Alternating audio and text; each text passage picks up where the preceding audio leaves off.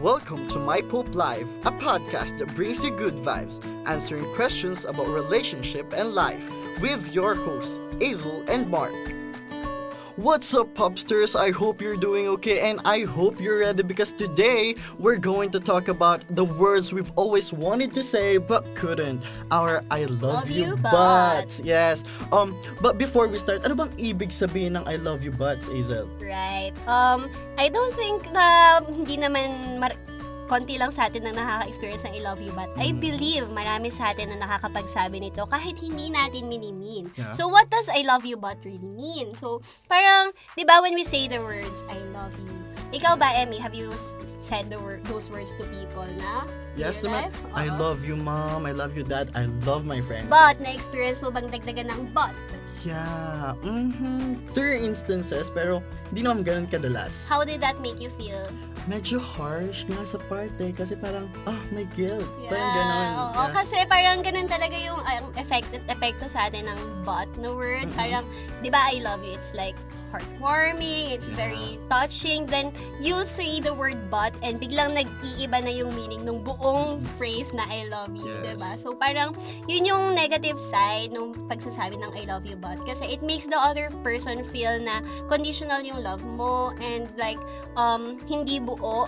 Parang, you have to fulfill yung gusto niyang mangyari muna before niya masabi yung complete na I love you and wala nang but. So yun, for today, Emmy, yun ang pag-uusapan natin, I love you but. Yeah, so we're going to give situations or mga moments na nagsasabi tayo ng I love you pero nasusundan ng but. Pero this time, we're going to give solutions na magsasabi tayo ng I love you but pero hindi masyado masasaktan yung mga taong So pagsasabihan parang, natin. how do you turn things around? Kasi diba, parang when you say I love you but, masyado siyang negative, masyado siyang hurtful, and masyado siyang conditional. Yes. Pero, syempre, may ano pa rin naman, may sense pa rin naman why you're saying I love you but. Halimbawa, for instance, sabihin mo na, I love you but you're very annoying. Yeah. Diba? Ikaw, anong I love you but mo ba? This one goes to my friends. I love you but nauubos na yung pera ko sa inyo kakalibre. Diba? Yeah, I think maraming makaka-relate dyan, Yeah, diba? yeah. So yun, may mga I love you but tayo na may sense naman yung kasunod ng but, pero ang nagiging problema is when it comes across to dun sa taong pinagsasabihan mo, they get discouraged agad pag narinig yung but. So yun, ang pag-uusapan natin ngayon mga ka-popsters, how do you send your message across nang hindi kayo hindi nalalamatan yung relasyon nyo sa isa't isa? So yun. So let's start, I guess. Yeah, sige. So for our first I love you but of the day, this one goes to our to those people na binibigyan natin ng advice pero hindi nakikinig. I mean, for sure you have experience giving advice to your friends already, pero asan na? Nasaan na yung advice? Ganon. Saan napunta? Ganon. And it gets a little frustrating kapag paulit-ulit tayo nag-a-advise pero hindi nila tinatanggap. Totoo. Kahit hindi sa friends, kahit sa lovers natin, or Yes. sa yung parents siguro dyan, diba? Na parang you get frustrated na nagbibigay ka ng advice, you keep encouraging the person, and then at the end of the day, hindi niya gagawin yung sinasabi mo. Yeah. Kasi nga, di ba, parang hindi naman natin sila papabayaan na masira yung buong buhay nila kaya nagbibigay tayo ng advice. Kasi we love them. Yes. So, Oo. paano ba natin masusolusyonan tong I love you but na tayo? Ate, So ano ba tong I love you but na Yeah. to, Mark? I love you but I don't agree with your life decisions. Oh, Yeah. yes, relate na relate tayo Medyo deep. dyan. Yeah. Ikaw ba, Emmy? Anong personal experience mo with that I love you but? I have this one friend who, she was thinking of breaking up with his boyfriend pero parang hindi siya makapag let go kasi nga nagko-hold back siya. So sabi namin, isipin mo. Kailangan mong mag-isip ng para sa iyo. Sabi namin ganyan. So parang hindi pa rin niya tinanggap yung idea, yung advice namin. So yeah, ganun yung nangyari. I have the same experience. Pareho tayo medyo. I have this friend naman na she had an abusive boyfriend. Okay? And then that boyfriend, they were living together kasi. And then, Interesting. siya, tuwing sinasaktan siya ng boyfriend or tuwing nag-cheat sa kanya yung boyfriend, tatakbo sa aming friends niya, iiyak, and then, sige, ganito, he cheated with ganito, ganyan. And then, syempre, kami, we're her friends, we love her very much. We kept on telling her na, do this, ganyan. Live na, love yourself more, ganyan. And then, sasabihin niya, yes, I will do that. Parang nakikita mo rin naman na, as in, legit, totoo, na na-inspire na siya, or nabuksan na yung mata niya sa reality. But then, after a few weeks, sila na ulit. Oo, mga ganyan talaga. Parang, nasan na? Akala ko going strong na tayo sa advice. Parang, ganyan. friend, I love you but I don't agree with your life decision. Break up with that guy and finish it na, as in tuldok na. Pero at the end of the day, we have to accept the reality. Sila they are their own people. Yes. Diba? So, siyempre, they also have their own life. So, parang, hindi din naman natin sila masisisi. Kasi if they really want this thing to happen, yun pa din yung gagawin nila. What we can do as their friends or as a loved one or as someone who loves them very much is just to show them support. Yes. Diba? And yun. Kasi yun nga, at the end of the day, may sarili silang desisyon para sa sarili nila. And tayo, nandun lang tayo to guide them. Yes, diba? yes, The same goes, parang ano lang yan, the same goes with parents of pasaway children. Okay?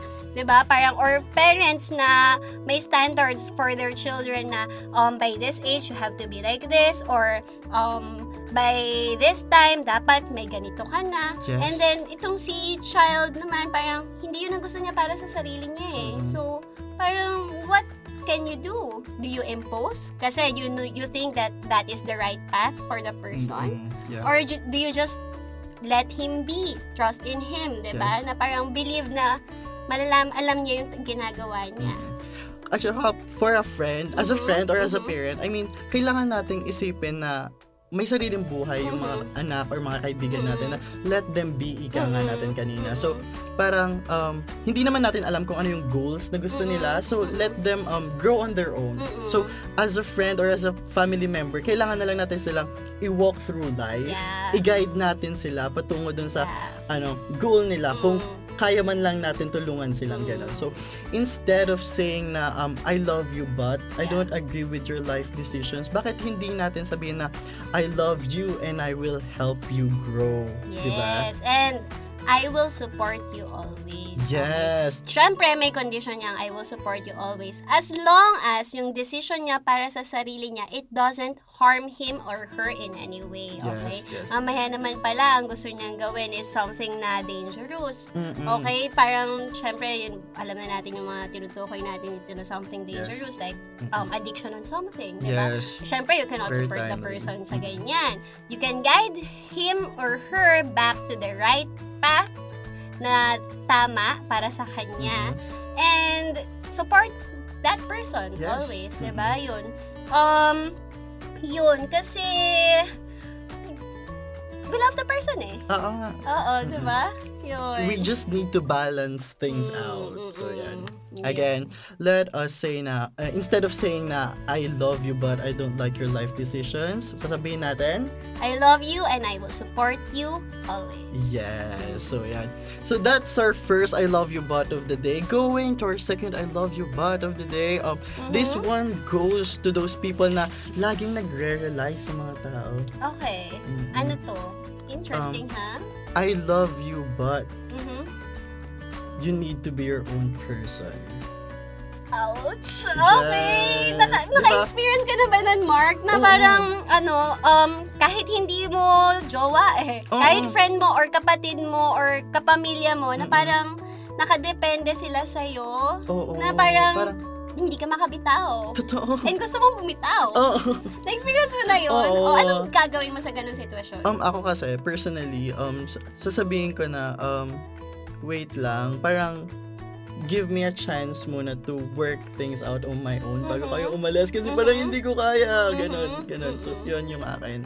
Okay, so, yun kasi, Mark, sa mga, there are two kinds of relationship, dependent relationships, Yes. okay? Akala natin, mga ka-posters, there is only one kind of relationship na dependent kayo sa isa't isa. But actually, there's the healthy one, and there's the not so healthy one. Yes. Okay? Yes. So, yung not so healthy one, it's called codependent relationship. Okay? So, ano ba ang difference ng dependent sa codependent? Okay. Okay. Ang dependent relationship is we say it's a healthy relationship kasi yes, you acknowledge na kailangan niyo yung isa't isa. Okay? Tinutulungan niyo yung isa't isa. Sinusuportahan ka nung isa't isa, tinutulungan ka niyang ma-achieve yung mga life goals mo or yung mga kailangan mong gawin sa pang-araw-araw. Pero hindi sumusobra to the point na hindi mo na kaya kapag wala siya. Yes. So, may buhay pa rin kayo apart from your circle. Apart from the relationship between you two. Yes. Yun ang healthy dependent relationship. Okay.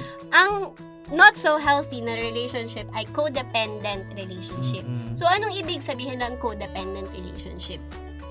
Ang codependent relationship, it can be one way or both ways. Okay? So, parang if, let's say tayo, Mark, mag-boyfriend-girlfriend tayo. Yes. So, lagi tayong magkasama. Okay. I am the girlfriend na, oh, Mark, I need you to be here with my friends. Oh, Mark, kailangan mo ako samahan dito. Hindi ako makapunta sa mall. Walang ka, ganyan. So, yun. It's, parang yung mundo nyo, umiikot na lang sa isa't isa.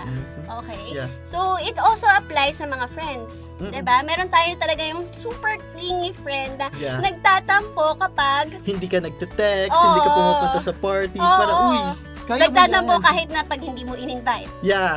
Yun. FOMO daw, eh. Yeah, I think that's approaching na sa pagiging codependent. Totoo. So yun, what do you do when dealing with this kind of relationship? Kasi pwede na ikaw yung codependent, hindi ka aware. Pwede rin na may codependent na tao sa'yo na hindi ka rin aware. So ngayon, I think it's better to discuss yung angle na paano kung may masyado ng dumidepending tao sa'yo. It also applies mga ka-popsters sa mga magulang ha. Kasi syempre, sa Filipino culture, unlike sa ibang bansa, by 18 years old, lumalabas na sila ng bahay. Parang umaalis na sila sa poder ng magulang. Dito sa Pilipinas kasi sobrang lakas ng ties ng family na even beyond 18 years old. Even nga may pamilya na eh. Diba? Pwedeng tumira sa bahay ng parents. Pwedeng tumira. Pero that kind of setup, kasi it's there's a tendency to develop a codependent relationship. Yes. So yun, how do we deal with such cases? Yun. Ikaw ba, Emmy? Anong insight mo? Mga ganyan? Ako kasi, I've always been independent sa akin, sa life ko. So, that's good. When I graduated college, I told my parents na I wanted to work already. Kasi gusto ko din naman makapag-ipon. So, You're from where? I'm from Cagayan Valley pa. So, Okay, that's my province. Oo, ganyan. So, sabi ko talaga sa kanila, ma, pa, I think I need to work na kasi nga, 'di ba, may plans pa ako sa life. So, yeah. So, ang masasabi ko lang sa mga taong nagko-codepend is like, you need to be your own person. Kasi because, sabi nga ng parents ko, kaya nila ako sinanay din na maging independent kasi hindi forever na nandun sila sa akin. Nandun sila sa side ko para tulungan ako, para alagaan, ganyan. So, yeah. You have such great parents. Yeah. I'm proud. So what do we say? So, let's say someone is very codependent on you. What do you tell that person? Kasi syempre when you say na, I love you but you need to be your own person, it's kind of discouraging. Yes. Diba? Na parang, okay, ayaw mo na ba sa akin? So, parang, akala ko may pinagsamahan tayo Parang ganun yung dating so, what do you say? Siguro sasabihin natin, I love you and I will help you grow as a person. Yes, a person. Yun. Yeah. Parang sabihin mo na, I love you and I will, in is na but, and. I love you and I will help you. I will let you grow as a person. I'll let you be your own man. I'll let you be your own person. Sabi nga nila. Kasi parang, you don't say help, you say let. Kasi parang, you're letting that person walk his own path. Diba? At saka, kapag sinabi nating help, syempre nandun pa rin yung idea na, uy, tutulungan naman ito ako. Kahit anong mangyari sa akin, tutulungan pa rin nila ako. So, let yung gagamitin na, I'll let you grow. Tsaka kasi diba Mark, meron din yung tinatawag nilang tough love. Yes. Yeah, so parang may mga magulang kasi or may mga kaibigan na iniisip na kapag hinayaan na nila yung taong mahal nila sa buhay na mahirapan or parang mag-struggle sa life tas hindi nila sinusuport, hindi nila tinutulungan, parang they feel bad. May guilt. Oh, may guilt na parang I'm supposed to be helping this person kasi I really love that person. Pero mga ka-popsters, we have to realize na Yes. no, yun nga na parang there's such thing called as tough love. We Okay.